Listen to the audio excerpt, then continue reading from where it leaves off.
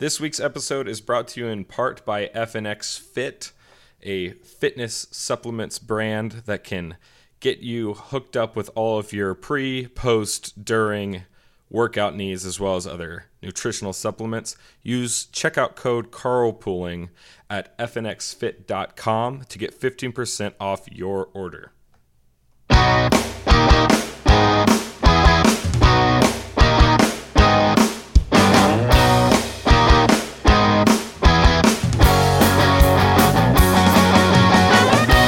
Привет, Comrade Carl.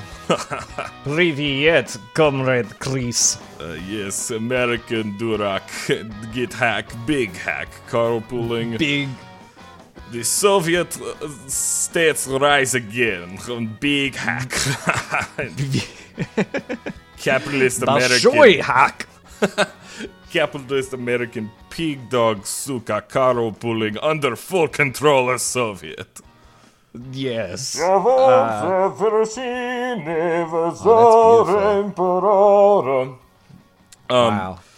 I just got the Star Spangled Banner cry. An eagle just flew into my window and broke its neck. It was the saddest thing I've ever seen. Oh no! God bless America, or at least what we used to call America, which is now the technocratic states of Russian Soviet control. Hunter, what do you do when the Russians hack into your nuclear missile armament stockpile management programs? I mean, should we give up now, or what's the plan? No, I mean, look, if the game is Armageddon, I mean, you just got to accept it at that point, right? If everybody's going down, take them with you. Mexico, we know you aren't in this fight, but we're taking you with us. Canada? Nobody wants you, Canada. You're not even worth sending a nuke to. Yeah, exactly. I mean, maybe we'd blow up Greenland, because really, name? I mean, like, there's some places where if we sent them a nuke, it would probably, the enriched uranium left behind from the explosion would raise their GDP. Yeah, that's true. So in a way, it might be thoughtful. Obviously, we're joking, but it's funny because this whole nuclear holocaust thing was kind of a joke about what's the final chapter of 2020 going to be, and then the Russians hacked pretty much every major government agency in America. Yeah. What's to even say about that other than whoopsie? And I guess we're going to be paying for this for a long time. Oh no. Yeah, there's nothing good about it. But the question, too, is, we haven't learned everything about it. I'm actually very surprised that we know about as much about it as we do. Mm-hmm. Typically, maybe the internet is just breaking, my love of espionage and the CIA Cold War, deal. Because, we're not supposed to know this, right? We're supposed to have our memories erased and forget that Russia ever existed or something like that when crap like this happens. But apparently, that's not true. And whenever someone gets hacked, we just learned about it day one. So I'm also just curious how much of this is real, quite honestly. And not in that we're being lied to so that Russia thinks it hacked us, but you get my point. Oh, maybe we'll never know. I will say this, that whatever's playing out right now is far more boring than Red Dawn, because more than I love recording this podcast, so but I would really love just having a stockpile of ammunition and hanging out with you in the woods, cooking squirrels over an open fire and trying eating, taking pot shots at Soviet paratroopers. That'd be way more fun than we did a computer trick. We did a trick with computer. Yeah, what's great about Red Dawn is they definitely eat a deer heart in that. I'm pretty sure. Oh, yeah, that's right. It's like their little rite of passage. Yeah. So, anyway, we could have been doing that, Russia. That would have been cool. But you had to go and hack the nukes. Yeah. And this is part of the genius of being an independent podcast is that we checked all of our equipment and we are Russia probe free. We've done a full sweep. So this might be, and I don't want to put too fine a point on it, Hunter, but carpooling might be the last remaining free, independent source of, I was going to say news, but let's just say all information worldwide. Wow, I just went to the Louder with Crowder website, and it's just hammers and sickles everywhere. It's not good. It's all bread lines and kulaks all the way down in big piles. Cute. It's too bad for them. Sorry, Stephen. Kulaks and piles of gulags. That's pretty good. That's catchy. I mean, how can you not enjoy that? You massaged the term gulag pretty stringently to get that to fit, Hunter. But at any rate, I know what I'm doing. Since we are the last remaining free beacon of independence and liberty on the face of planet Earth, we might as well let you know what we're about. This is Carpooling. It is a podcast. It started out in cars, and now it's moved.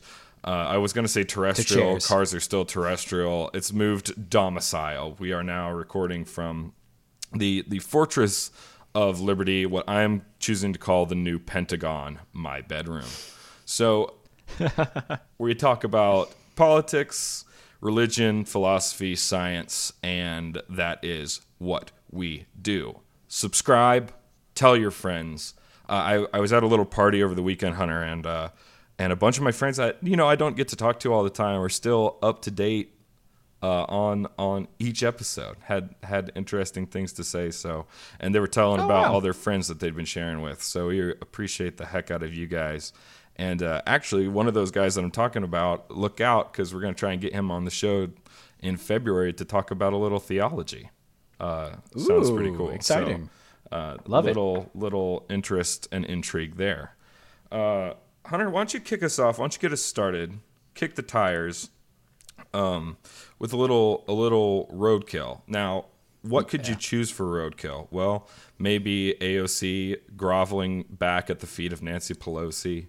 The hilarious negotiation tactics of Supreme Leader Nancy when she got her COVID relief bill cut in half because she is, I guess she was studying the art of the deal in order to make that reverse double down a reality. What could we choose? We could choose the Kraken is now officially dead, as well as the Texas lawsuit, given that the Electoral College has voted. We're still watching the lawsuit in Georgia. That's very important, but it's been a real cavalcade. So, Hunter, hit me with your roadkill. Right. All of those matter. BLM really showed up to a fundraiser for childhood cancer and caused a scene while people were trying to donate money to cancer research. Thank God for these people. I mean, I'm sick and tired of kids with cancer, too. I wish we could just stop. They're so depressing. They're really depressing. And it's really hard for me not to feel like I need to give them money. Right. So what this is this like is one of those like Christmas light shows, right? Where you drive through and pay money, and all the proceeds of this specific one go to help kids with cancer. So like, awesome thing. I love Christmas light shows. I love supporting the good cause of no more cancer. And these idiot kids with cancer just show up and ruin the festivities. It's like, well, we're all sitting here trying to enjoy some pretty twinklies, scratching the most Neanderthal part of our brains that goes, ooh, shiny, let's all gather and watch. And then a 7-year-old with mesothelioma and leukemia has to show up and be like, I don't have lungs. And we're like, could you please, you're standing directly in front of the Frosty the Snowman exhibit palooza extraordinaire, and I can't see over the cloud that hangs over your poor malignant head. So, aw, that's so sweet. Thank God. But Hunter, tell us about the heroes at BLM that showed up to put a kibosh on Susie with leukemia. So they were doing God's work, and they were like, listen, enough of these small children. And enough of these lights, quite frankly. I mean, you've been behaving in such a, unsophisticated way. Stop that. And why don't you pray to Black Jesus and ask him to forgive you all of your sins? Did he? And no, because you can never be woke enough for Black Jesus. Man. So there's that. That's tough. You know, just to put a little spin on this, it's not surprising that the members of BLM don't give a crap about whether or not kids die, because of course they see abortion rights as an intersection with their own oppression. And so that's phase one. Phase two, literally this week, there's been talk about how we should give COVID vaccinations to frontline workers, because instead of the at-risk population, which is the elderly, because elderly people are more predominantly white than frontline workers. So now they're truly advocating that we decide who lives on and dies based on race, which is a little thing that Hitler was super good at. He was really fond of that. So great partnership there. So that's another area where they truly don't care about. They care about equity more than they care about not even just black people dying, but public health in general. And because of course that policy will cause more black people to die. And maybe in their most ignorant push, there was a legitimate piece of news, an article written this week, and I can't remember where it is, so you'll have to forgive me, saying that to fix systematic inequalities, black people's votes should count twice as much as white people's votes. I saw that as well. You want to burn a democracy down? You guys are pursuing all the proper tactics. The funny thing is, we did that already in the opposite direction. You know, at one point, it was called the 3/5 compromise, and we all decided that was a very bad, not good thing to do. Hold on, Hunter. I got to take issue with you there. Sure, that makes sense. That was a 3/5 compromise. Okay, what did 60%. Okay. Oh, okay. This is a 3/6 compromise. So there's an additional percentage there. So I just don't want to. It's 50 to 100. Not apples to apples. Yeah, and you know what? We all did agree that a 3/5 compromise was wrong. But what if we went a little bit further? And have you considered? Yeah, that's a good point. Oh my gosh, these people are so stupid. Seriously, leftism is brainworms. I don't know what else you can say about it. And you can be like, but QAnon believes adrenochrome is okay, but they didn't show up at Magical Nights of Lights to the benefit of the American Childhood Cancer Society and wine. So when QAnon shows up there, you can talk to me again. That's the same thing, Chris, too, that kind of influenced the fact that when we had the George Floyd riots back around that time and COVID was spreading, that we had medical doctors saying, well, systemic racism is a health risk, right? It's that same kind of logic, whereas like, it's almost like intersectionality in the realm of medical, right? And it's like, well, sure, your kid has cancer, but black people have been having it terrible for years. Therefore, we're more important. And why are you helping kids with cancer? And it doesn't matter the data. It doesn't matter the science. It doesn't matter the statistics. It doesn't matter any of that. It doesn't even matter, like, what do you do in the face of that problem where we are today?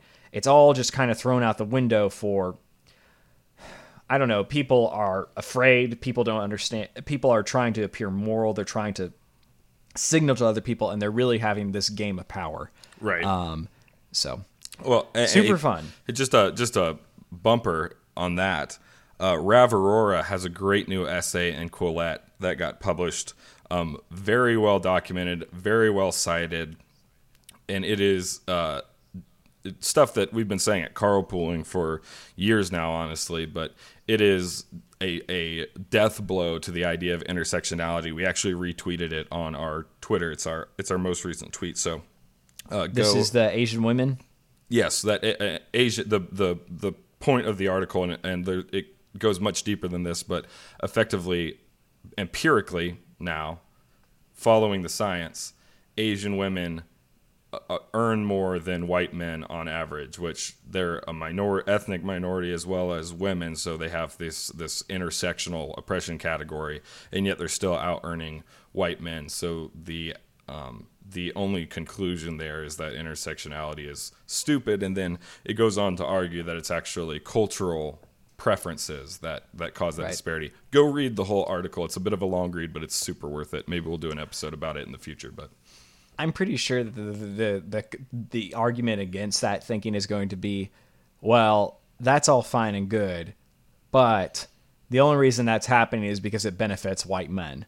Right. We've heard similar take. Well, no, we've heard similar takes like that before, like where, yeah, the civil rights movement was good for black people, but the only reason it happened is because it was good for white people at that point in time.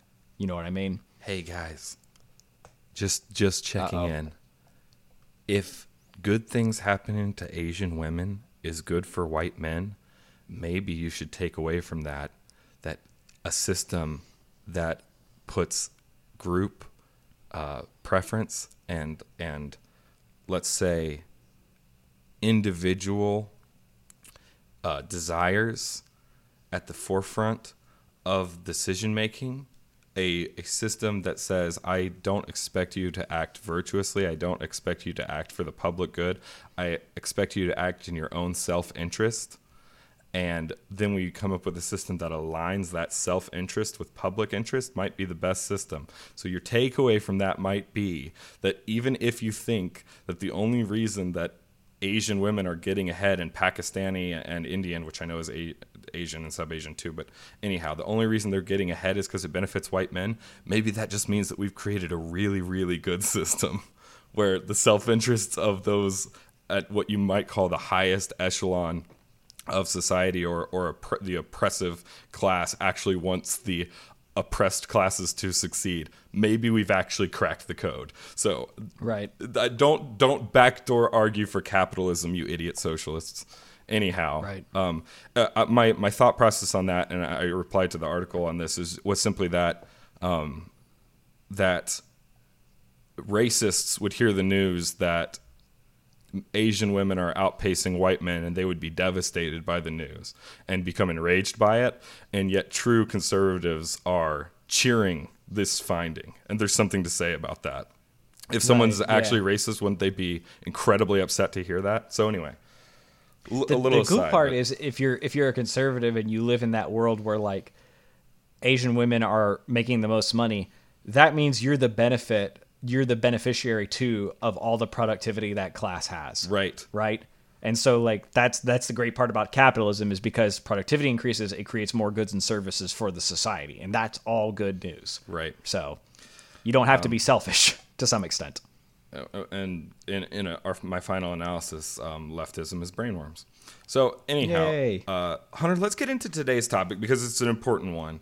The election in Georgia looms like a specter over the future of the American democracy. And I don't mean that in a mystical or spiritual sense. What I really mean by that is we've got a president an incoming president-elect in Joe Biden that I do not believe can be a bulwark to the progressive radicals in his own party.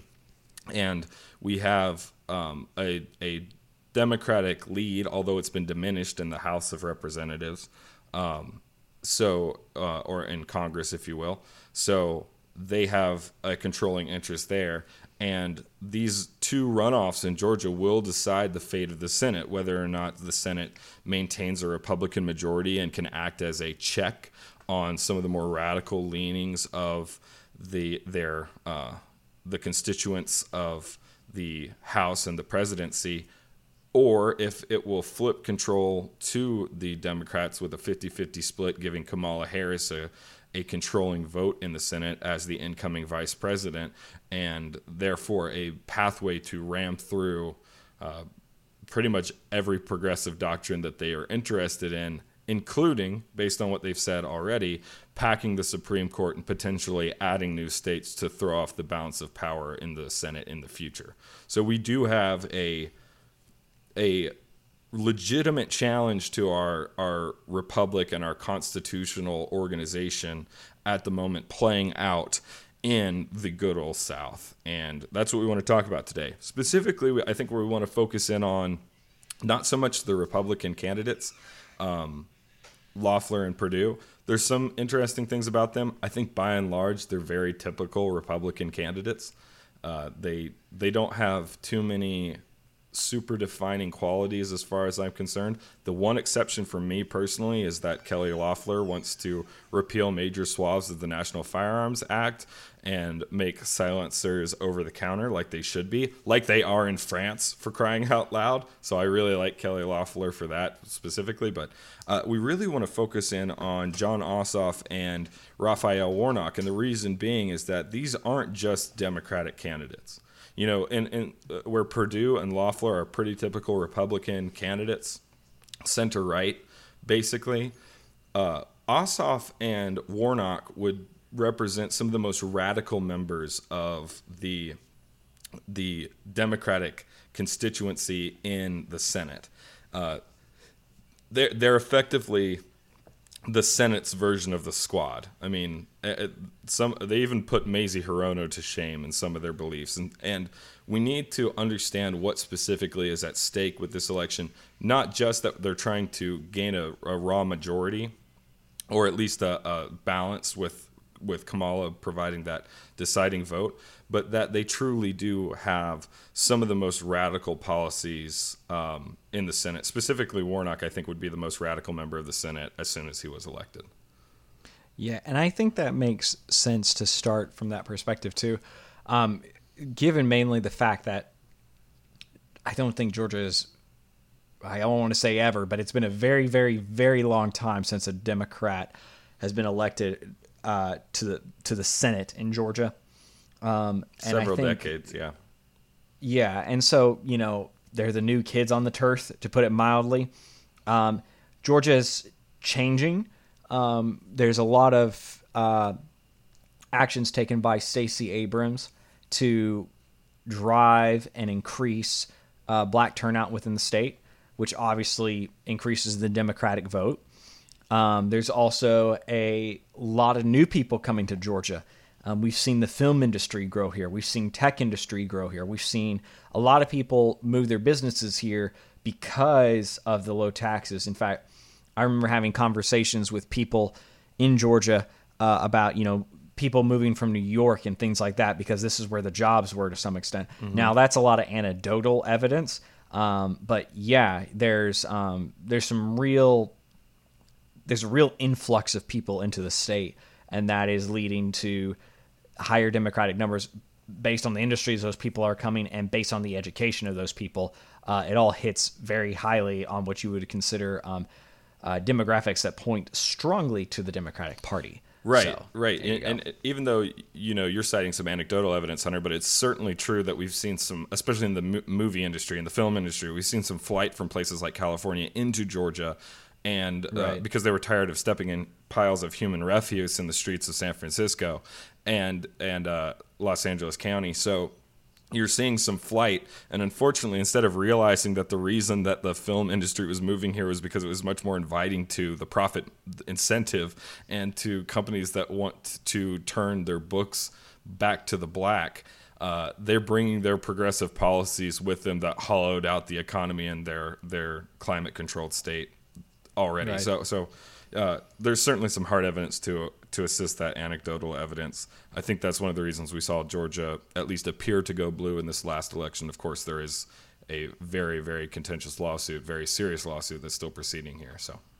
anyhow, well, let's jump into it then. I think we should start with Jon Ossoff because Jon Ossoff's easier to diagnose than Warnock in a lot of ways. He is absolutely a caricature. You know, he kind of sprung onto the scene in 2017. Hunter, do you remember when he kind of first came to, quote, political prominence back at the beginning of Trump's administration? I actually don't. I don't remember this joker until this election. Oh, really? Yeah. I'm not going to... He just was never... I guess the best way to say it is he was never important enough for me to pay attention to. I had... bigger fish to fry, I guess, sure. During that time. But anyway. Well, let's talk about him. So he was born a poor black child. Just kidding. Go watch The Jerk. He was born in 1987. Can you watch The Jerk anymore? Hunter, you can't watch Gone with the Wind anymore. You certainly can't watch Steve Martin's seminal comedy. No doubt. So anyway, he was born in 1987 in a suburb of Atlanta, and he actually came out of the womb with silver spoons deeply and completely integrated into each of his orifi. Is it orifices or orify? I think it's octopi, right? So it's orify. Orify. Yeah. He was born to incredibly wealthy parents, and his mother is already a political crony. She was the co-founder of a super PAC in Georgia. I'll tell you the name in literally 2 seconds. The New Power PAC that works to elect women to local office across Georgia. So that is what his mother was up to, and his father is a Richard Ossoff, a Russian Jewish individual with some Lithuanian Jewish descent. He owns Stratford Publications, a specialist publishing company, reading directly from the Wikipedia page here on John Ossoff. So, owner of a publication company, co-founder of a super PAC. These people have money out the wazoo. And from a young age, he started attending what is known as the Paideia School here in the great state of Georgia. It's in a fairly affluent neighborhood in Atlanta, and effectively they are age 3 through 18 private education, and it's a pretty nice place, Hunter. Pretty nice school. Pretty nice school. I did a little research into the school itself, and Right. Hunter, just guess for me. Guess what the yearly tuition is for high school grade 12 this year. Is it $5? It is $27,429. So Dang it, I was close. I was really close, Chris. the tuition to his private high school was more than my tuition to a post-secondary public university, or secondary public university. I think it was more than my entire 4 years in college. It's more than I paid out of pocket for my 4 years, but of course there was scholarships involved. But I mean, sure, that's fair. It's just, that's 1 year of high school. The thing that most people get for free from the state. Right. Right. He paid. So that means just to get through high school, Hunter, we're talking about $108,000. Good Lord. That's pretty wild. Pretty wild, man. No doubt about it. And there's quite a few people in Atlanta. There's quite a few people in private schools in Atlanta, but the average high school class size in the Paideia School is 14 people. Tiny. So yeah, it's what you might call, Hunter, if this were 2010. It's something that you might refer to as the 1%. Yeah, no doubt. Yeah, he seems to fit very, very, very strongly into that category. In fact, maybe even like the 0.01%. Yeah, he's certainly very affluent. He went to Georgetown University to get his degree, and he had some prestigious teachers there, including Madeleine Albright, of course, former U.S. Secretary of State. And then he went to get his Master of Science degree from the London School of Economics. So after he was done doing his little learning in the United States, his rich parents flew him across the pond to do some fun learning over in London. So nice. Hunter, did you ever get a graduate degree from a foreign country? Yeah. Which one? Lithuanska. You made that up. Yes. I definitely did. I think you just mixed up Lithuania and Helsinki. Yeah, I tried. I think it's a good country. I think that sounds fun. Right. Well, his parents, after he got that degree, they weren't done funding his idiocy yet. They bought him a film production company. So that's fun, too. I feel like my life has sucked. I know, right? Yeah. So here's this sets the scene. And then, of course, he was a congressional staffer. He worked with Hank Johnson and John Lewis, major civil rights player John Lewis. He worked as members of their staff for several years until, of course, the special election in Georgia in 2017 when he decided to run for Georgia's 6th congressional district. I don't remember who he was running against. I think it was Karen Handel, if I'm not mistaken. And he lost. That's the important part. He didn't do so well. John. So, anyhow. I was hoping for you, buddy. But let's talk about it for just a second, Hunter, because if you're the kind of person that has benefited exceptionally from the American profit incentive, you had everything that you ever wanted. This country allowed your parents to get exceptionally rich, even though they were a minority. Wait, sorry. Wait, Hunter, quick aside. Are Jews still a minority? Technically, no. Because they're white because right. They work hard. Correct. Okay, so they it's not like this the Smithsonian Institute for whatever that horrible thing that said that hard work was a white quality or an oppressive quality. Whatever their black exhibition is that said like showing up on time is part of a white power structure.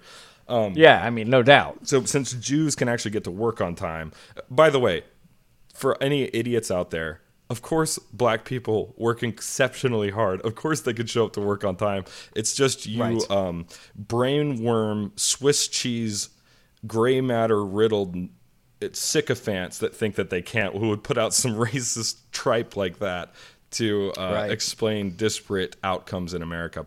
So anyway, so they're technically white. So I'll retract my minority status claim there. But you would think that he would be incredibly appreciative, would you not, of the American experiment, since it got him a CEO-ship by fiat, since he was able to get multiple degrees. Well, you're wrong.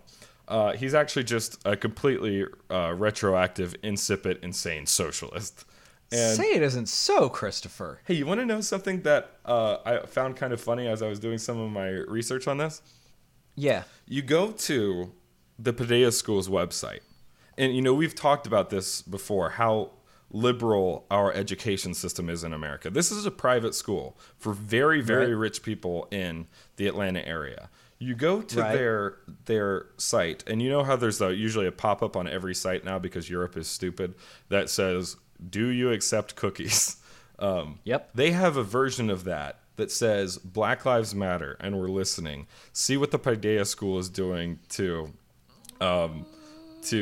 assist in the fight," whatever. You click on it, and I'm going to read you a little bit about what they are doing. This is part of their action plan. They're conducting interviews and focus groups so that they can take care of... Why doesn't anybody ever do anything that's worthwhile in this stuff? Like, this is how we're fighting systemic racism. We're not going in the streets. We're not tearing down the oppressive structures. We're going to talk. Hunter, you haven't even heard what they're doing yet. How dare you prejudge them? All right, my bad. Go ahead. No, Hunter, tell me all the wonderful things they're doing. Work they're doing. All right, I stand corrected. They're giving specific high school and junior high students training in anti-racism and white privilege. I'm reading directly from the PaideaSchool.org. So now they're going to incorporate ex-Kendi style anti-racist curriculum in their middle and high school students. So that's fun. They're creating safe spaces for all students on campus. How does that help anybody? How dare God, you? I'm mad. Maybe you wouldn't be such a racist if you had a safe space growing up. Do you know where your safe space should be since you're white? If you wanted to do something that helped racism and systemic racism, you wouldn't create safe spaces for the white kids. Well, they're doing it for all students on campus. Right. That doesn't make that it doesn't correlate. It doesn't seem like it would do anything. It doesn't fix the problem. It's the wrong solution for your problem. You know what I'm trying to say? Hunter, maybe some of these other ones will make you happy. Okay, fine. They're going to host a review of their systems for reporting racial harassment, racial discrimination, instances of racial microaggressions, and bullying in both junior and high school. So, Hunter, they're going to review their policy. How can that not be helpful? I'm paying $20,000 a year, and you don't know if your policies are good enough? No, they're paying $27,000 a year, Hunter. I'm putting a down payment on a house, and nobody knows if we can catch racism in this school? I mean, what the heck? That should have been figured out before I had to do that. Good Lord. Hunter, okay. Their allyship it really truly knows no bounds. So basically what they're saying here is they're going to make these like Title IX style courts for their middle schools so that if you're thank God that actually helps. Can you imagine? Like middle school students are so stupid, and yet you're going to embroil them in this. And they literally use the word microaggressions, which means that like if a middle school student touches the puka shell in your dreadlock, now he's going to be pulled into this review board. Absolute insanity. They're middle schoolers, for crying out loud. A departmental review of curriculum and materials and examination of how we discuss race in the classroom to ensure that none of the students at the Padilla School ever learn anything for their $27,000 price tag. A review of student class placement in high school, specific training required for teacher, staff, and administrators in anti-racism and white privilege, conversations with parents and alumni to gather feedback and information to help. Hunter, look at all these conversations they're having. I am sick of it, dude. Like, here's the deal. Like, all that stuff actually does... Here, if you actually believe there was a problem, right, there are some logical steps you should take to make sure it gets resolved. Right. If you wanted to not get sued because a lot of people complained about something, you would talk to them to make sure that you say, well, no, we did it. This is just bullcrap. This is just a company doing their CYA, and everybody laps it up and goes, "Thank you so much for caring." These allies. They're also working with the National Independent School Association and the Assessment of Inclusive and Multiculturalism survey results. They've increased their commitment to diversity work in 2020, 2021. And they are making a new commitment to diversity in hiring and recruitment. Hunter, why is all of this stuff just total BS? Maybe because there's not a freaking problem. Maybe if there was an actual problem you could identify, you could have an actual tailored solution instead of all this wokest technobabble jargon about safe spaces and microaggressions to further coddle your 1% students. My thing I love so much about that is when they said they're going to recommit to like not being racist, and it's like, guess what? I don't have to do. I don't need to recommit. I never stopped. Never had I ever had to recommit about not being a racist or whatever it is. Like, I mean, good Lord, it's ridiculous. Anyway, so that's the thing that made John Ossoff, huh? You're right. So what I'm saying is, yes, of course, the wokeism it's just like when BLM was saying defund the police, and they're still saying defund the police, by the way. We'll get to that later. Well, they're not saying... Raphael Warnock, wait your turn. We'll get to you later. They're not saying defund the police. They're saying stop helping the kids with cancer and defund the police. It's a two-step solution, Chris.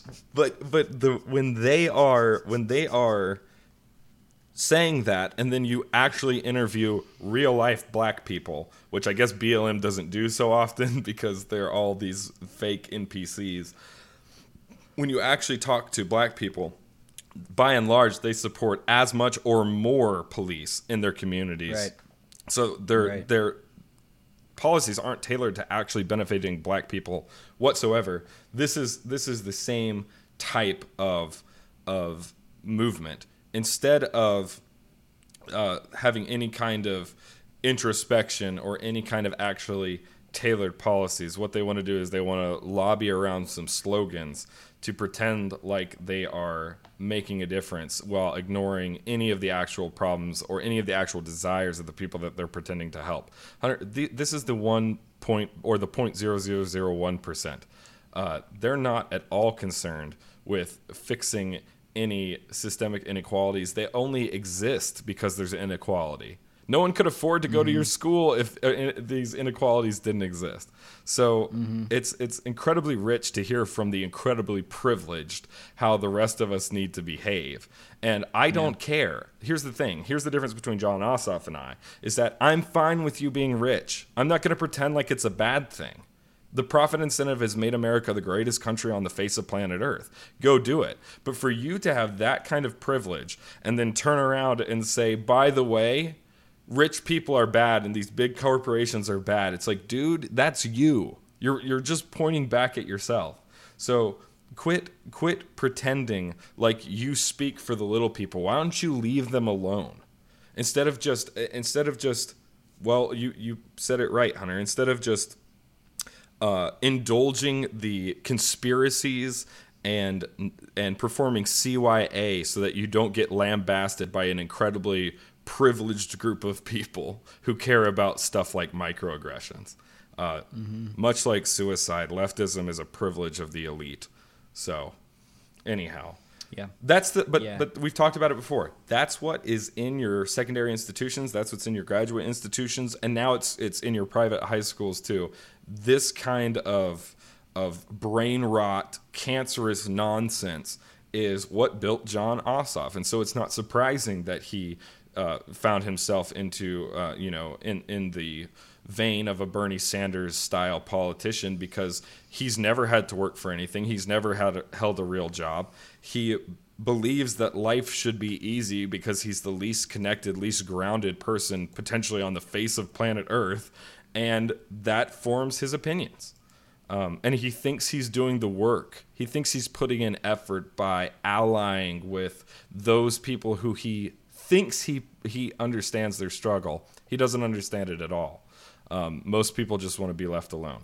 So, yeah, completely agree. So what kind of policies does that breed, Hunter? Are we just going to play the can you guess what John Ossoff believes about this position?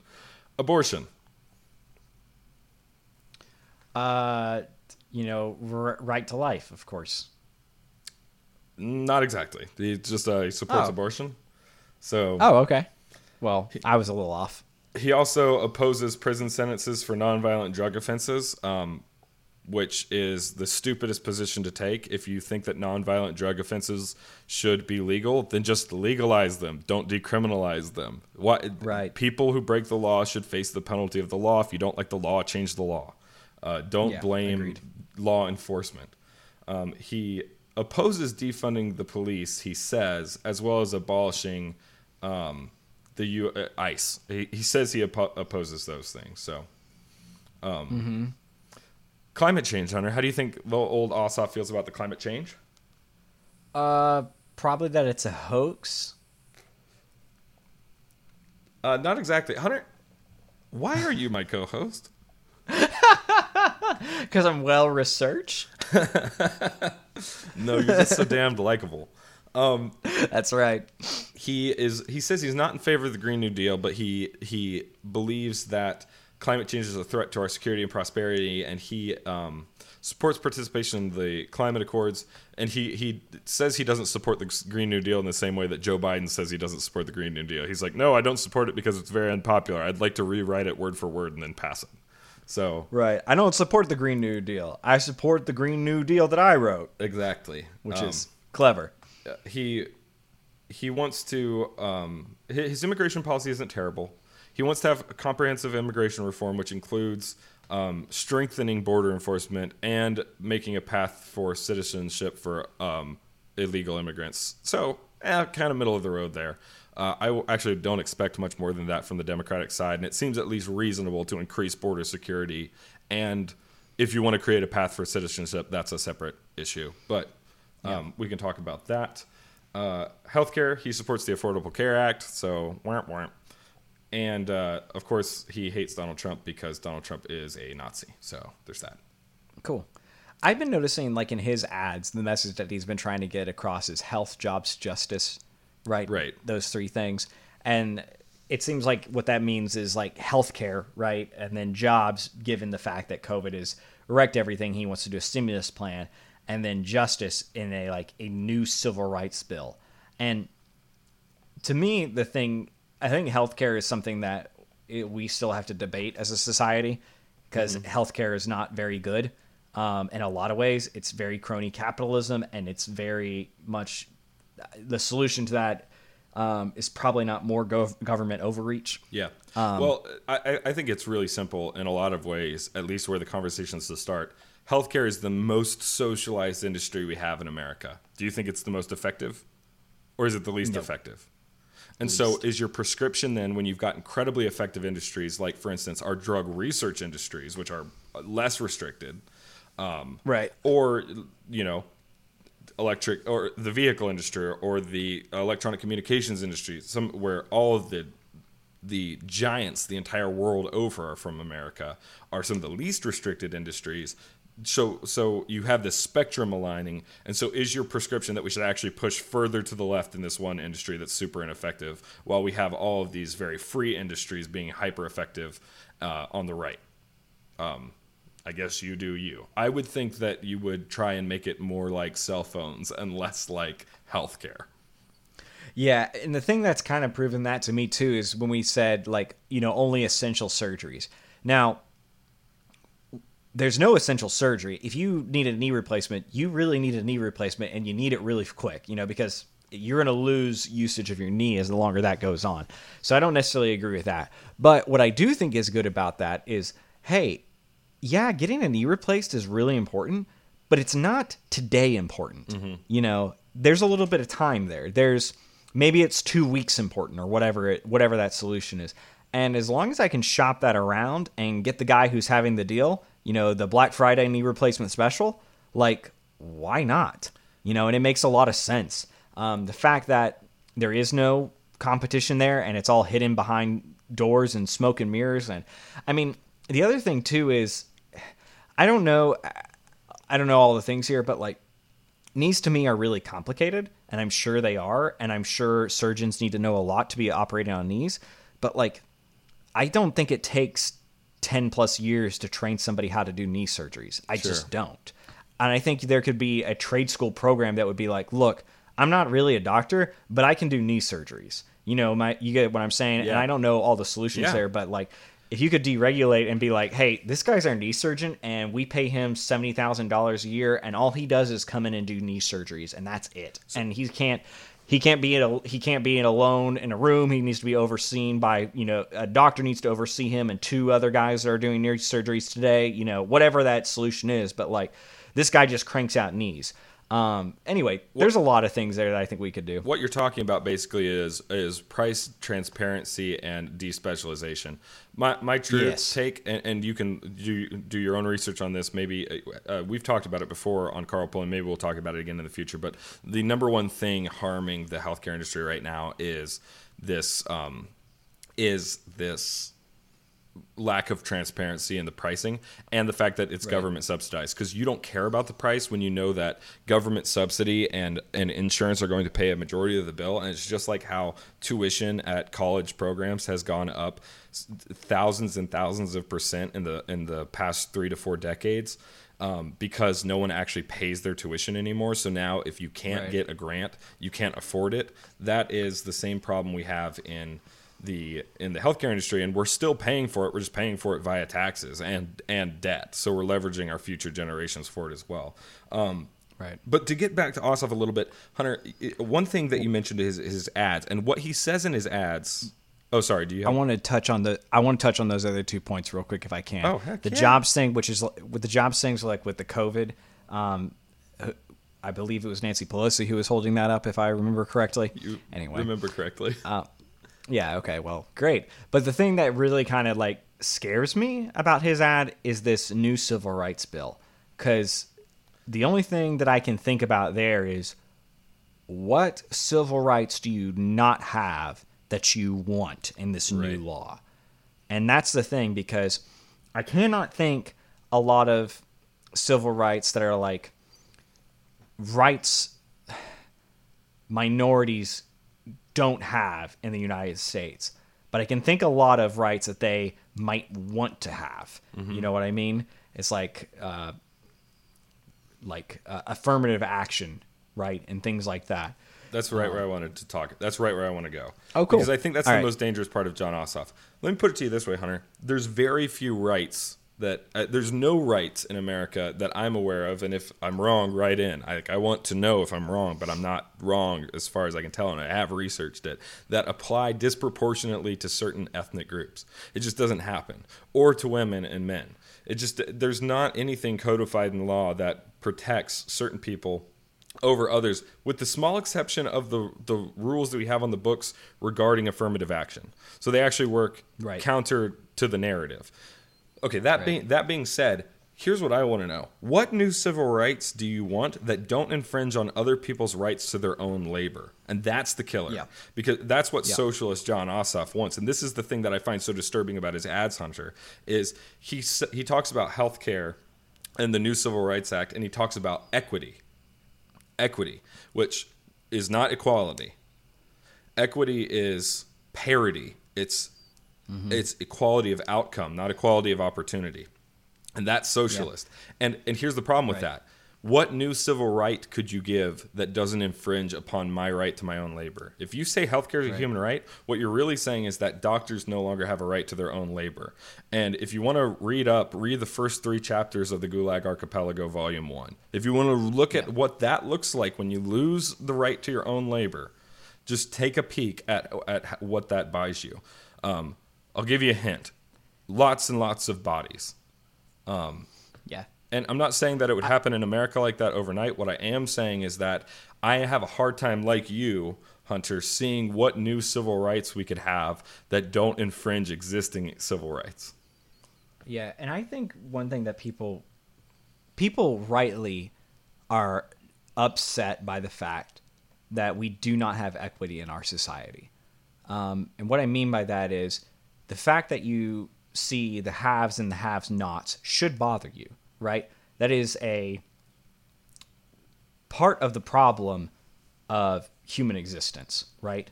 We'll always have the poor with us, right? Mm-hmm.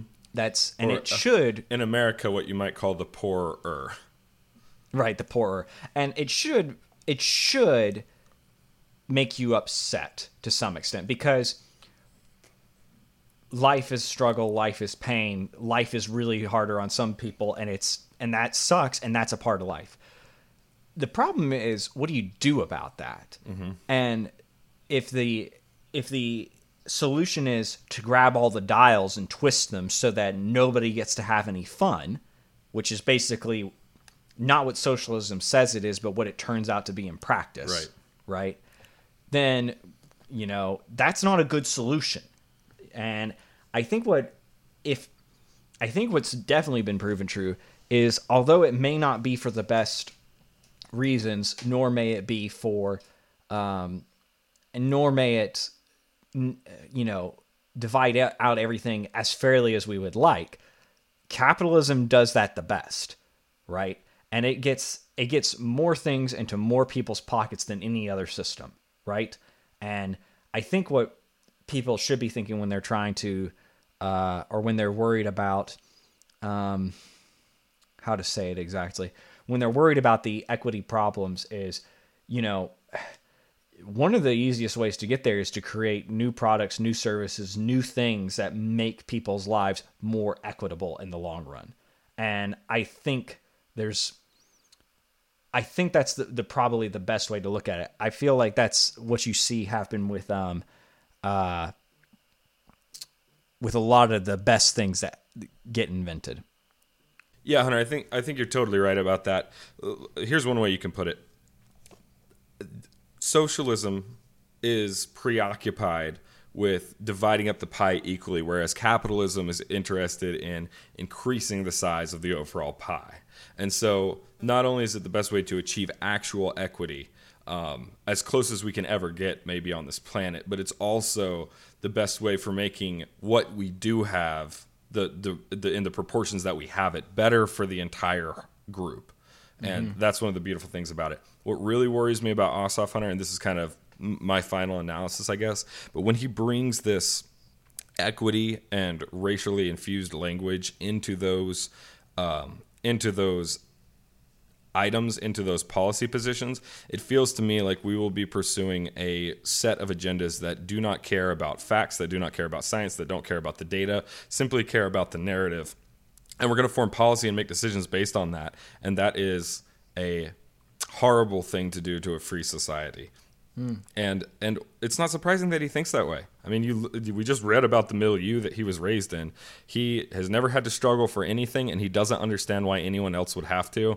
And he's just, in that way, kind of an incompetent emperor with a new set of clothes. He's a buffoon. He doesn't understand the struggle of actual people. Just like BLM can't get through its head that black communities want the police and that the safest, most prosperous black communities are those with the most police. He can't understand that giving people a right to their labor is far more important than ensuring they get a cavalcade of freebies from the government.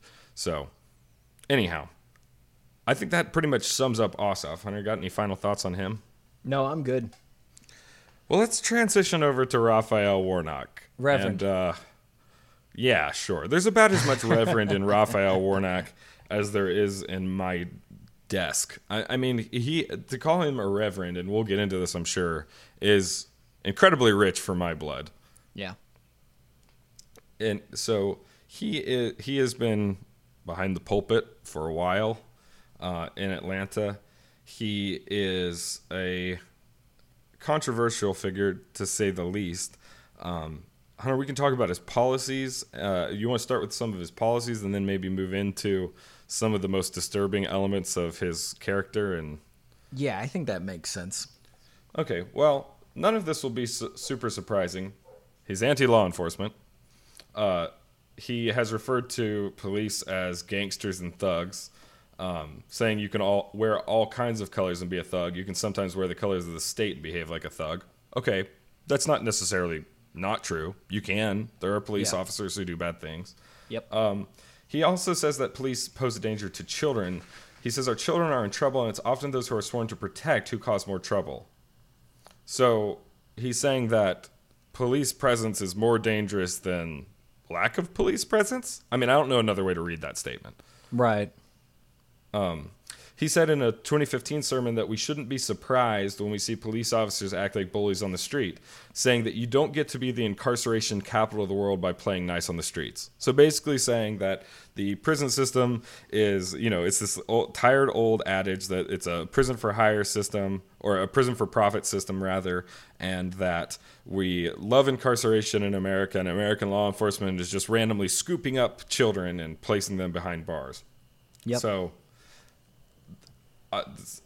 typical tired.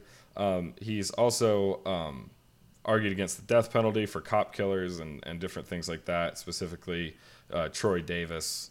He asked court to reconsider its denial of clemency, who was convicted in 1989 of murdering Officer Mark Allen McPhail. So that's not so cool. He's also talked about emptying the prisons. This is not a good thing.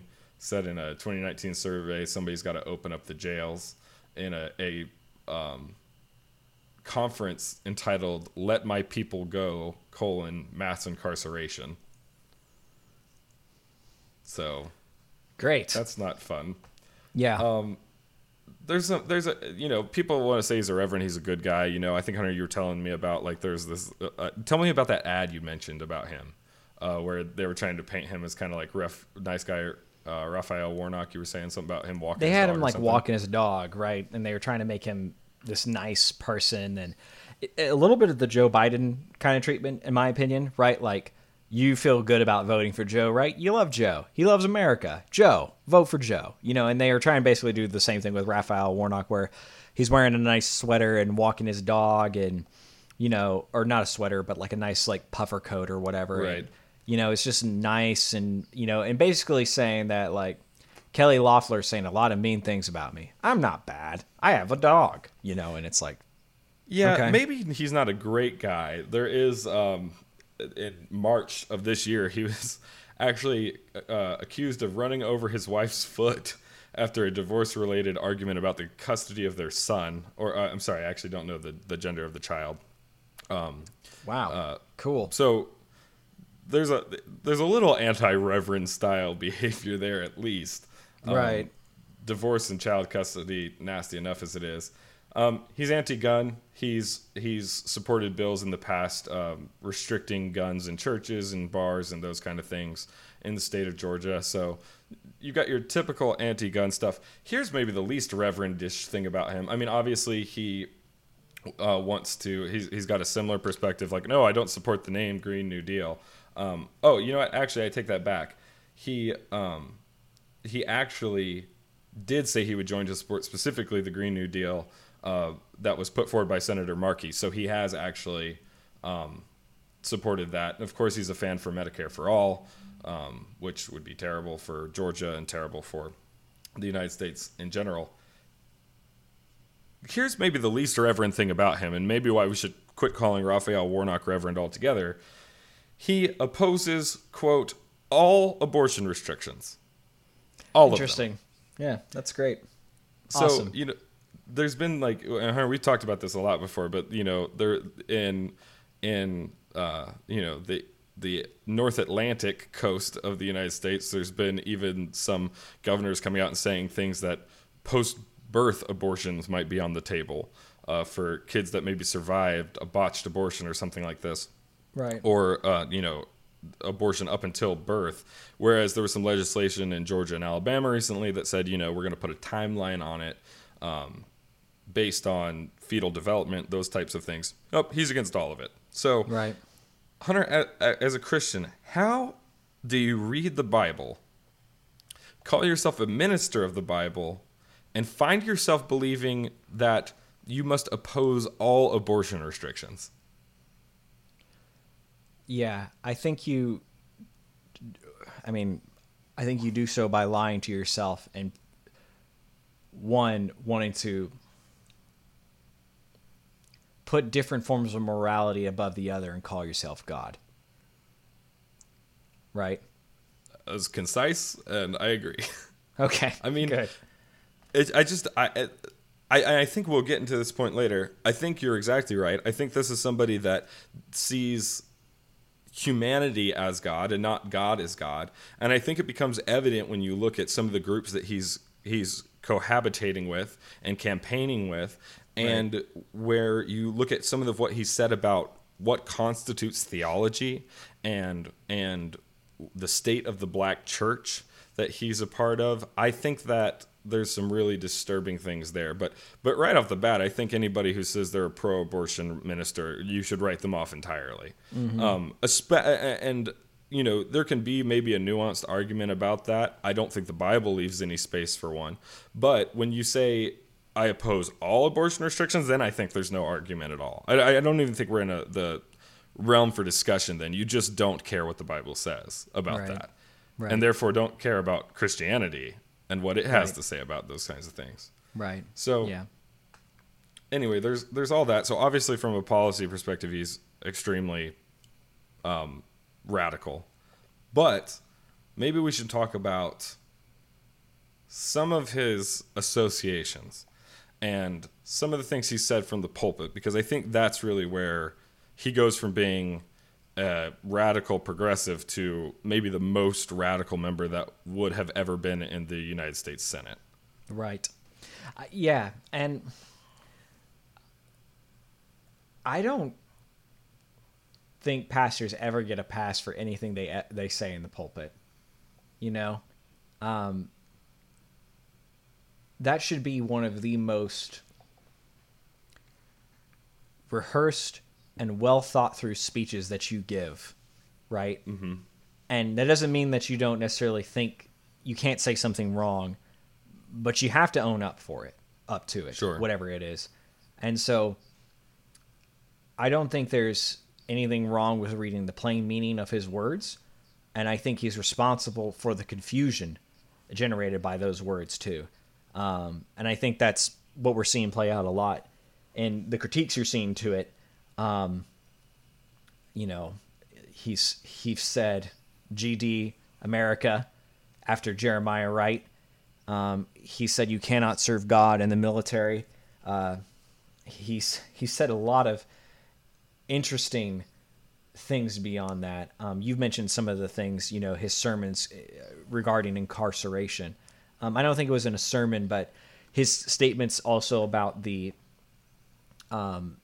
Nation of Islam and how it's been good for black theology, which, okay, cool. We're clearly not talking about Christianity. We're clearly just talking about, this is going to sound interesting, political black religion, right? Yes. Yeah. Well, it's the religion of wokeism, really.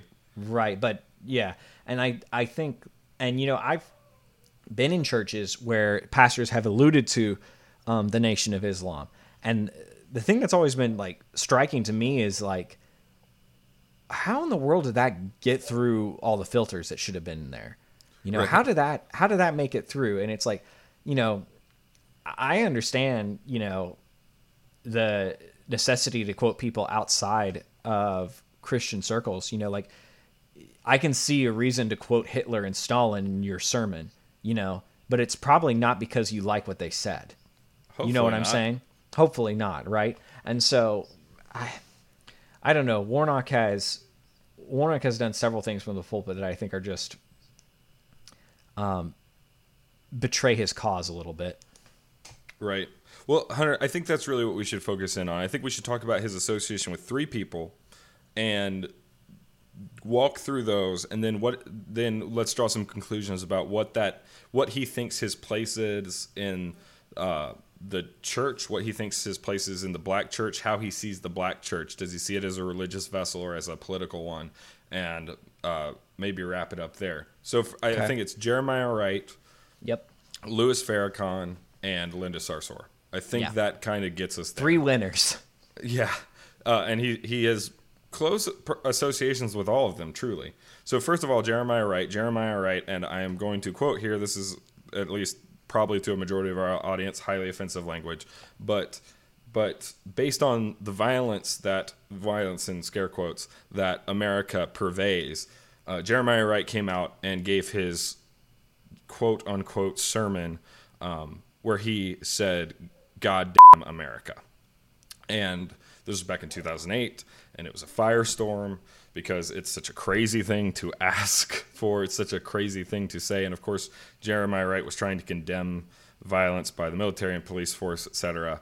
And several days later, or the next day, here comes Raphael Warnock to defend Jeremiah Wright on national television, where he repeated those remarks, which I will not repeat again, and defended Jeremiah Wright. He said, quote, that the sermon that Jeremiah Wright preached was consistent with black prophetic preaching, and that sentiment, GD America, is a very fine homily on God and government. And when he was asked specifically about the comments, you can watch the clip yourself. I believe he was on Fox News, actually. He basically ignored most of the question and started condemning America for things he perceived to be offenses. So let's just focus on one little nugget right there. It's consistent with black prophetic preaching. Right. Okay, I'm going to take exception to that right away. There's no such thing as black prophecy. There's prophecy. There's no such thing as white prophecy. There's just prophecy. And if you actually read the Bible and take its theological teaching seriously, then you know that that skin color is the least important quality that a human being can have when it comes to receiving the Word of God and the teachings of God and the theology of the Bible. It's all things to all people. Right. You know, and Jew and Greek. that's right. So to say that, to even make the distinction that there's black prophecy as opposed to prophecy in general, is a major red flag to me as far as his reverend status is concerned. Correct. Absolutely true. Anything you want to add to that? I don't know if there's much to add to it. I mean, it's one of those things that's just so on its face wrong if you've done a cursory reading of the Bible, that it's Right. surprising that people go to his church, right? Right. And it just tells you what's being sold there is not Christianity. Absolutely. It's not saying that Absolutely. people there aren't Christians. It's not even saying that Reverend Raphael Warnock isn't a Christian. It's just saying that why people are showing up at that church Sunday morning that's not the heart and soul of it. So Right. Okay, well, let's move on then to Louis Farrakhan. So Louis Farrakhan is Great guy. He's the national representative of the Honorable Elijah Muhammad and the Nation of Islam. So the way that the Nation of Islam is set up, there's kind of the grand Puha at the top, Right. who is Elijah Muhammad, and then Louis Farrakhan is a minister and his ambassador, almost, if you will. Now, Louis Farrakhan and and Raphael Warnock have some interesting intersections. But it's important to remember who Louis Farrakhan is. Louis Farrakhan is one of the worst people in America, at least one of the worst people in America with a public pulpit. He is grossly anti-Semitic. He despises Israel, and he despises people that support Israel. He has been very vocal about supporting every racist conspiracy theory against Israel and conspiracy theories about the state of being black in America. Louis Farrakhan is a piece of human debris. He said, and I quote, when confronting from the pulpit accusations of being an anti-Semite, he says, "I'm not anti-Semite, I'm anti-termite," thereby juxtaposing Jewish people and insects. I mean, this guy is straight up like Der Stürmer, Himmler, propagandist against the state of Israel and the Jewish people. You really couldn't get any more disgusting, in my opinion, than Louis Farrakhan. Yeah. So, what does Raphael Warnock have to say about old Louis Farrakhan and the Nation of Islam? They've done great work for black theology. That he went on TV, or at least he was being recorded, and was asked, "What do you think of the Nation of Islam?" And he said they were important in forming black theology, Christian theology.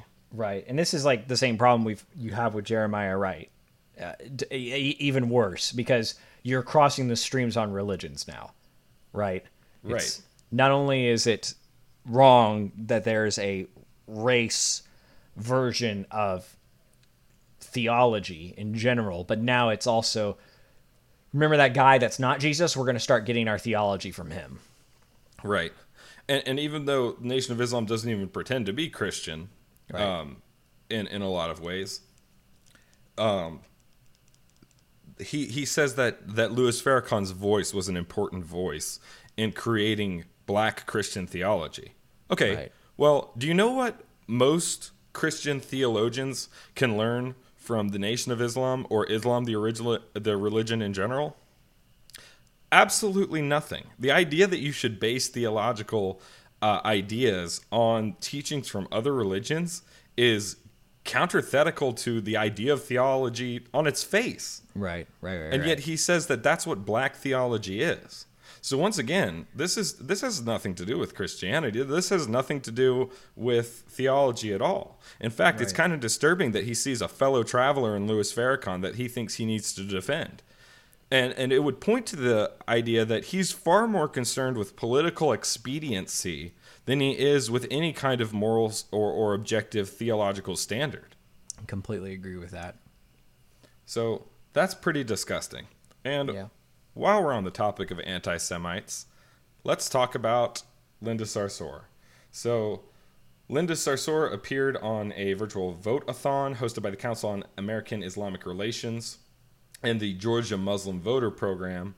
And she also said that she'd probably be coming to a door near you, speaking to voters in Georgia. So Linda Sarsour is hitting the campaign trail for both John Ossoff and Raphael Warnock. So, and she was talking about how you could swing the entire election basically with these runoffs in Georgia. She's not wrong about that. But Let's talk a little bit about Linda Sarsour. She is friendly with convicted terrorists. She organized the Women's March. And she has too many to even go in on the show. She has a cavalcade of anti-Semitic. She sexually threatened Ayaan Hirsi Ali in public. Right. And has a lists reams of anti-Semitic things she said in the past. She is a complete piece of garbage, and any time that Warnock has criticized Israel, which he does frequently, even from the pulpit, Sarsour is there to put her stamp of approval on it. So she is campaigning for him now too. Joe Biden distanced himself from Linda Sarsour, much to his credit. Well, as much credit as you can give him, who he's now also campaigning with her again for Ossoff and Warnock now. So that's a little strange. But, it is. But this person was too radical for Joe Biden, but just fine for Warnock and and Ossoff. Once again, here you see Warnock partnering up with an anti-Semite, but not just any anti-Semite. An anti-Semite that's perfectly cozy with the idea of violence to propel political agendas. Right. Yeah, and I think this is the thing that's striking to me, Chris, is the fact that you have such different... So America just in itself really falls hard into that, like, what is it, 52% Democrat, 48% Republican. And Georgia seems to mirror that pretty dang close, plus and minus a couple of percent.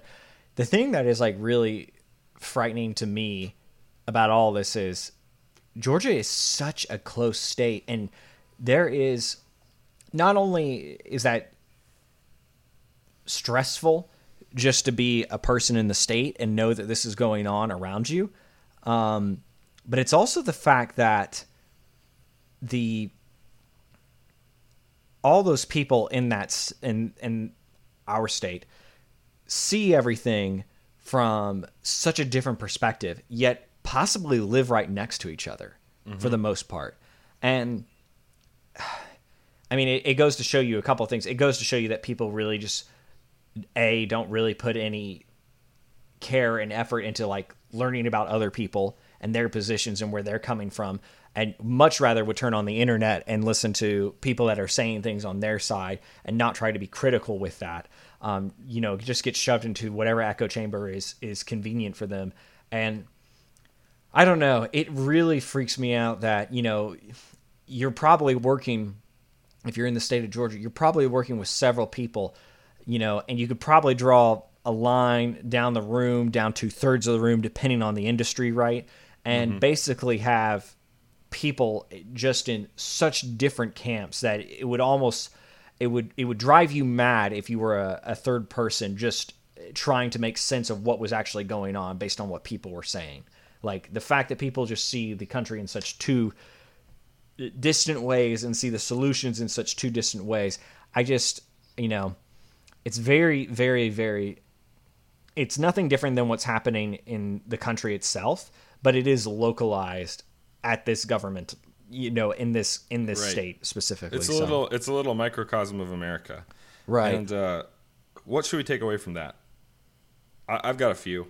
One, if you're part of a black church that is more concerned with the political progress of black Americans or the condemnation of the state of Israel than the salvation of Jesus Christ, quit calling it church. Yeah. And maybe find an actual church, because my Jesus loves everybody, black, brown, purple, white, green, yellow, red. And in addition to that, his path is the same for all of us. It is a narrow path, and it applies carte blanche.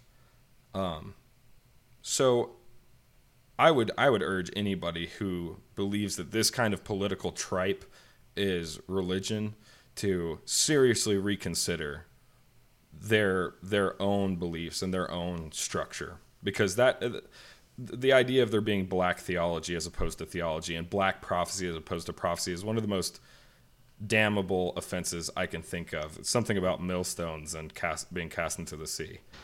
Another thing that we can take away from that, from all of this, is that even if you disagree with conservatives, let's say you're our stereotypical liberal, and you don't like, the policies that Loeffler and Purdue might be pursuing, are you really willing to vote for a theocrat who will hijack religion to force his policy prescriptions on to his constituency in the name of a deity that you don't believe in countervention to what that deity actually says? I mean, the Jesus that Raphael Warnock likes will say whatever Raphael Warnock wants, and that's right. not the real Jesus. Right. And how comfortable are you with his dissolution of church and state from the church side, and do you think you'll be insulated from that on the state side? Right. I think it's a disgusting thing what he's doing. And the idea that we might allow that into the United States Senate would be a tragedy as far as I'm concerned. Completely agree. And then with Ossoff, do you think that he speaks for you? Do you think that he understands anybody's struggle? Do you think he understands struggle at all? Maybe you should quit being bought so cheaply from the type of people that you pretend not to like, who will say that they'll throw you a doggy bag. Right. Because he's a grifter extraordinaire. Yeah. Yeah. I agree with all that, but I think there's, I think you just look at the policies and the things that are coming out, and I think you look at, I think even if you're just like, you know what, don't think we have the right answers in either of our parties right now, and nothing getting done seems good to me.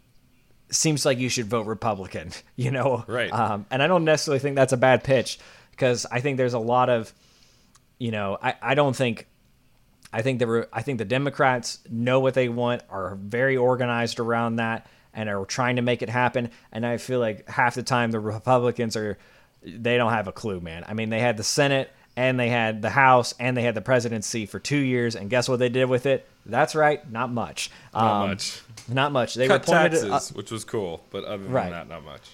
Right, exactly. I mean, like, you could have done a lot of things in regards to healthcare, and what we really found out is the Republicans had no plan on healthcare, which is not great.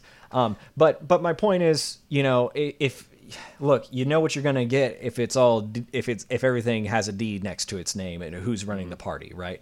So anyway, vote. And the theocrats aren't in this election. The theocrats, quote unquote, are on the side of the Democrats. So shove that down your atheist pipe and see how it smokes. So weird. If you just don't like politics right now, vote for the Republicans. And the answer, Hunter, you put it best. It's just federalism. Just stymie the whole dang thing. Right. For 2 years of nothing is not bad. Right. In fact, that's what federalism is designed to do. That's why we have a republic and not a democracy. So anyway. Right. Hunter, do you want to be a weak soy boy like John Ossoff?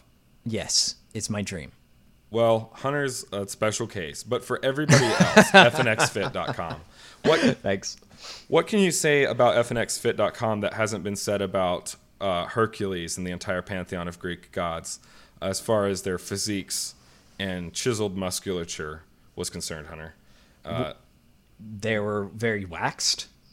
I can't We're say not the going other back one. to how much you know about this. Thank you. The point is, because I know too much. If you want to look like a marble god, you're going to need protein. And if you get protein, you might as well get it from fnxfit.com. Carlpooling.com/FNX will get you right there. You can use our checkout code carlpooling, CARLPOOLING, for 15% off at checkout.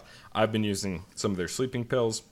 Hunter's been using their erectile dysfunction cream, and I think that's been working great for him. So get yourself some of that. It's been 4 days. Post-taste. Cut that out. Call every doctor. Hello, dermatologist. Hello. Call Jill Biden and the Guinness Book of World Records. Hunter, can you believe Whoopi Goldberg was saying that Joe Biden should be Surgeon General? Oh, it's adorable. Makes me really happy. I'm not for canceling anybody. That's not my thing. Cancel The View. Cancel The View. Please and thank you. Anyhow, I think that's been the show. Yeah. Go out Appreciate if it, you're in guys. Georgia, vote, and don't be a NIMBY about it. Come follow us on the social medias. Silencers with me and Loeffler. That'll be a lot of fun. It'll be great. So cool, man. Social media, at Carlpooling on Twitter and Instagram. Give us a follow. Read some of the stuff that we retweet. It'll make you a better person. Hunter, you can find him at Emotional Carl. I'm at Chris X Carl. And the show is at carlpooling.com. You can find all of our links there. Subscribe to us on iTunes. Give us a 5-star review. We're on Facebook, carlpoolingpodcast.com. Send us an email with all of your interesting ideas. We'll read it on the show. It's carlpooling@gmail.com. We got a big year coming up in 2021. We've got The year of cotton candy. a recurring guest coming in January to do a little follow-up episode, maybe a little lighthearted debate. That might be a lot of fun. Then in February, we're looking at having a theological discussion with a new face on the show. Hunter, this just in. We might be talking very soon to actually a foreign PhD student who is currently writing a paper about Muslim conversion to Christianity in Europe. Are we getting Spoke with her a swallowed? little bit. No. Spoke with her. Thank God. It comes on good authority. Spoke with her a little bit over the weekend, and a very, very interesting individual. So Cool. If we don't talk to you before then, have a very Merry Christmas. Thanks for listening to Carpooling 2020. Merry Christmas. Been, difficult but good year as far as we're concerned, and we're going to keep having more and more, lots of big stuff coming up in 2021. So, yeah. Hunter? Hey, everybody. Get out of the back seat. We're home. And you have to get out. No! God, no! Unless there's a drive. It's Christmas! Give this to me! Because then maybe you could stay in your car while you get tested. Ah!